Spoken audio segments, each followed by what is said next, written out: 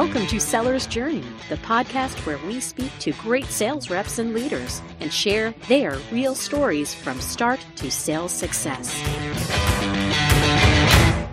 Hi everyone, I'm Joseph Fung, and today we're chatting with Dipak Vadera. He's the head of sales at Leadfeeder. Thank you so much for joining us. Thank you, Joseph, for having me on. Now, this is a fun conversation because I'm calling in from Waterloo, Canada, but where are you calling in from today? I'm actually calling in from the Canary Islands in Spain. Usually you'd find me in London, but this quarantine and lockdown situation has currently got me here in the Canary Islands. This is a fun international conversation, and I know international is going to be a theme for this conversation. I'm so looking forward to it. To kick things off, get things started, not everybody's going to know Leadfeeder.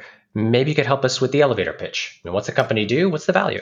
So in a nutshell, Leadfeeder shows you what companies have been on your website and what they get up to whilst on there. This then helps salespeople because they know what companies to reach out to and which ones to target. And then it also helps marketing people, indicating them, the average prospect's journey throughout the website.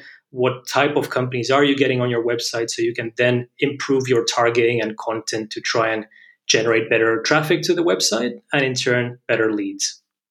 Fantastic. So you're going to have some fantastic experience to share with us about sales and marketing, I imagine. I sure do. Oh, and you're in the Canary Islands right now, but where'd you grow up? Where'd you go to school? I'm actually originally from the Canary Islands in Spain. I went to school here, high school as well, secondary school. I studied at a British school, which meant I was then able to go and study at a British university. So I ended up moving to England when I was 18 to pursue a degree at a university there in the southeast of England. The university is the University of Surrey, which is not that far away from London. Nice. Now, after graduation, one of the things you mentioned to me is that you studied a business degree, but it didn't really focus in sales in the program itself, did it? Not at all. Actually, most of the modules I had as part of that degree were purely marketing focused. So I thought that was the path that was sketched out for me. I thought that was the path I was then meant to take, pursue a role in marketing once I graduated. So as I was graduating, I went ahead and applied for roles within marketing at various companies. And where did you end up landing? My first role was at a company called VMware, an American multinational. So I ended up doing a placement year there, which is kind of like an internship for a year. And once I graduated, I went to work at another tech company in marketing as well. My first role was in marketing operations. My second role was in field marketing. Wow. So, what I'm hearing is you had a great opportunity to go to a great school. You studied business with a focus in marketing. You've got a marketing role. Sounds like the journey is working out for you. What got you thinking that sales was something to look at? I didn't really enjoy my time in marketing. So if it served as something, it was served to tell me that, marketing wasn't for me. I wasn't cut out for that, at least that aspect of marketing. The marketing that I went through, was engaged in, was very much back end. So I never got that face-to-face interaction with our prospects or our customers, which is what I yearned for, or at least what I wanted. So I felt that was lacking there. At the same time, I was there generating leads, from trade shows, events, helping qualify those leads for the sales team. And what I noticed generally across the whole marketing team, there was always that sense of distrust, and they were generally bad mouthing salespeople. There goes that salesperson again with their 3-piece suit and their flashy car keys. So that got me thinking. I wonder what it's like on the other side of the spectrum. And again, I had no real sales experience, but I thought, why not? Maybe I should give it a shot. So, at the risk of kind of spoiling the conclusion, we know that you're a well-recognized international speaker. You run a consultancy doing social selling. You're the head of sales at Leadfeeder. So, clearly the direction worked out for you. But in that moment, as you were thinking about that shift, what were some of the things going through your head? Were you dead set on it? Was there uncertainty? How'd you balance that change? There was a certain bit of uncertainty. After all, it was something that I didn't know about. I just assumed that marketing was the path that I was meant to take, just because all my seminars, all my courses at university revolved around marketing. So I felt like that was the path that I was destined to take. And again, this I was kind of treading in uncertain waters here. I wasn't sure whether if I take this, it might not work out for me. If I go down this route, Mm. I'm going to fail perhaps. But I thought, why not? I have nothing else to lose. Worst comes to worst, I'll just look for another role in marketing and then continue where I left off, and maybe look for a different aspect of marketing that I want to focus in or look at. But I thought, I might as well just give it a try. So I set out to look for sales roles. Funny enough, I was on Reddit and I came across this subreddit, and someone had pitched the whole idea or concept behind Uber. And this was, when they were just starting off their European operations in London. And my first role at Uber was a kind of a sales and marketing hybrid role. So I still got a bit of marketing, but it was my first on experience in sales, and I really enjoyed it. And again, during my short time at Uber, I went through a period of unprecedented growth, both at a personal level and professional level as well. I have to admit, I love that idea of, struggling with the uncertainty, the doubt, embarking on this life-changing thing. And the first thing you do is you pick up a sketchy job off Reddit with a startup. Yeah. I just love it. That's perfect. I'll leave the story of Uber to another day, but I have to say it was a very sketchy thing at the time, for sure. So you get the chance to cut your teeth with one of the most amazing growth stories out there. But you moved on and you spoke actually about working with a Canadian company next. Can you tell me about how that came to be? Yeah, so whilst working at Uber, I got scouted by someone at Hootsuite, someone from the talent and recruitment team. And now I had heard of Hootsuite before. I had utilized their tool, and I was deeply looking into their solution at one of my marketing roles. So I felt like, I've heard of these guys. I think they're on a great path. They're doing some great things. So let me consider the role. And it was a business development role. So, very early on in the sales cycles, it's just kickstarting things. And I had no idea what to really expect. And this turned out to be my first full-on sales role. So I decided to take that leap of faith, go full-on into sales. And I really, really enjoyed my time there. And again, this was when they were fairly new in EMEA, so they had kickstarted their operations there, and it was an amazing experience, a great story to tell. Well, you've had incredible success there, and for anybody that hasn't had a chance, they should be sure to check out your LinkedIn profile because some of your successes speak for themselves.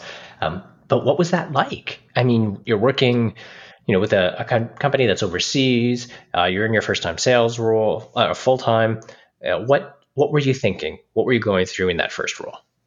Again, it was something that I had no idea what to expect. So I was like, I'll just go with the flow. I'll do whatever they tell me to do. So I walked in on my first day, and they're kind of walking me through the whole company, what it stood for, the whole sales process, what that looked like in more detail. I had none of that exposure from my time in marketing, so it's good to get an understanding how sales worked. And I was liking it from day one. I felt like, maybe this is the path that I should have taken from the start. But again, it was good for me to have that experience in marketing, to know that was no longer what I wanted to pursue.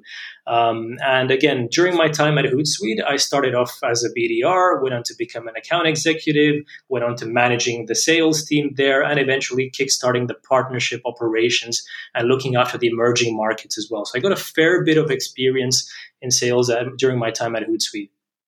Yeah, I love this again. So to recap, kind of traveled internationally for school, studied marketing, get the marketing role, kind of shift direction and jump into sales. Now you've got your first sales role, your next one, you're growing with this Canadian company that's growing. Now clearly the next thing would be to take on a management or leadership role somewhere, but you didn't. Yeah, you took off and went somewhere else. Tell me about this backpacking journey. I see it on your LinkedIn profile, but I'm so intrigued. I was managing a small team at Hootsuite, but again, as you said, the path that was kind of that was destined for me was to eventually manage a team. At least I was heading towards that direction. But on one busy day on my commute into London, I was living in the outskirts of London, so I had to get a train into London. I was just listening onto a podcast or something on my phone, and just looking at the other people in that train carriage just made me realize it feels like I'm living to work, and it shouldn't be that way. It should be the other way around. I should be working to live. So whilst I enjoyed my time at Hootsuite, and it was a fantastic experience with a fantastic company and a great bunch of people that I met there that really shaped who I am today, I really felt that there was more to life. So I decided to quit my job, move out of the place I was renting, move out, totally move out. So left the place I was renting, got all my stuff, put it into storage, and just set off to backpack across the world, mainly around Eastern Europe, the Arabian Peninsula, and Asia. Wow. Now there's so much to do out there. I've had the good fortune to visit a few countries there, but everyone's experience is different. And when I looked at the journey that you had, there's clearly some stuff there that jumps out. What were some of the highlights? What sticks with you most? I volunteered at a panda sanctuary in China, volunteered at a elephant sanctuary in Thailand. I spent a week in the mountains of Wakayama in Japan, living with some Buddhist monks, learning about Buddhism and meditation. Some highlights there. I hiked to the summit of Mount Fuji. So those are probably some of my biggest highlights and most favorable moments that I look out and cherish, of course. So if somebody else is sitting on their commute to work, listening to this podcast, what would you advise they do? Do it. Just take that jump. If it's something that you're passionate about, and again, in my case, travel is a big part of my life. From a very young age, I was very fortunate that my parents, took me traveling across the world. So it was something that was kind of built into me from a very young age. So I really felt like continuing that as I grew older, and it was something that I'd always dreamed of doing. So if that's something that you enjoy doing, I do implore you to take that move and just go for it. Wow. So I think the evidence of how that can impact your journey is so clear in yours. If you're talking to somebody who was, considering their future career, maybe even cast your mind back earlier than that commute, back when you were in school, maybe, what advice would you have given yourself in the past? What would you have encouraged yourself to look at then? I would have said to myself, this is something I did, but I would say, double down on that and reinforce the fact that the best investment you can make is in yourself. And when it comes to growth, read as many books as you can, learn new skills, just always be improving yourself and learning new skills that allow you to become better. So, it's okay to not have it thought out where you like to go, as long as you have some sort of idea, but don't stress out on it. No one really knows where they're ultimately going. A lot of life just happens to you. It's just how you react to that. So again, when I was younger, I thought I wanted to be a scientist just because I loved how things worked, how things came together. And I thought, science is something that I love, so I'll be a scientist. And then I ended up taking a degree in business management, so kind of drifted way off course than where I initially thought I'd be. And then from marketing, I ended up in sales. Don't stress out. It's still too early to figure out where you're going to be heading. So just take things as they come and just learn from every experience that comes to you or gets thrown at you by life. I love that phrase. It's too early to know where you'll be heading. But let's challenge that one. I'd love to think we've heard how you would give advice or feedback to your younger self. You've already done so much, but you're still at the early stages of your journey. If you think about your future goals, if you were speaking to yourself, from 10 years, 20 years in the future, what do you hope to congratulate future you about? I'd love to thank myself for being there for my team. At the moment, I'm responsible for a considerable sales team, and I just want some of them to make it and have that similar experience that I had in my early days in sales. So I'd love to see them succeed, and then kind of thank myself for hopefully being the manager that I am, and allowing them to take that path that eventually leads into success. And from a personal standpoint, I just hope to continue making an impact. So hope to continue changing that face of sales and the things that I believe in. So I personally believe that the sales process when it comes to B2B is ripe for a change. And I hope that I can really make a difference towards that. Well, I think your spirit of giving and helping others comes out loud and clear, especially in spending the time with us today. So thank you for that. Before we let you go and let you enjoy the much warmer weather than we have here in Canada, can I ask a couple of rapid fire questions? Absolutely, go for it. Okay, cool. So first one, what's your favorite sales tool? It's got to be Leadfeeder. Again, during my first days as an SDR, I was contacting people out blank, cold calling them, as most companies would do. That is still considered the norm for the most part for a lot of companies in B2B. So again, I was contacting people about something that they have never inquired for, maybe never even heard of, or even need. So using a tool like Leadfeeder is really game changing and has had a significant impact for ourselves and in my sales career as well. I love it. That makes sense for why you're there now. So I love the passion you have when you speak about it. Second question for you: what's your favorite movie? Ooh, this is a tough one. I'd probably say The Matrix. Ooh, nice. The original or any of the sequels? The original for sure. All of them were good in my opinion, but the original was just something else. It really challenged the whole genre and the game, and it was something that no one had really experienced. And it's just so much more than an action movie. There's so many philosophical meanings and symbols behind the actual the whole movie itself. There's a lot to it, and from a young age when I first saw it, that kind of took on to me, and I still rewatch it so many times, and it's still as good as the first time I saw it. That's a great choice. When we added this question to our list, a couple of our team members thought we were going to get a lot of things like Wolf of Wall Street and Glengarry Glen Ross, that kind of stuff. But no, it's been all over, and I love it. Adding a lot of stuff to my Netflix list. Last one for you, and you might have spilled the beans on this one earlier, but when you were a kid, what did you want to grow up to be? A scientist. I was just very fascinated with how things worked, how things came together. I was determined to follow a path in physics. I just saw myself heading in that direction. Love it.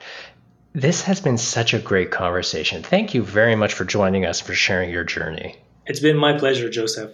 Thanks for having me on. My pleasure. I'm looking forward to the next time we chat. And if everything goes according to plan, I'll be heading to the, Canary Islands, hanging out somewhere warmer. So maybe we could do that in person sometime. I would love to get out of the cold. Sounds good to me. Drop me a note when you're in the Canary Islands. I'd love to grab a coffee with you if I'm here. Will do. We'll chat soon. See ya. Have a good day. Bye.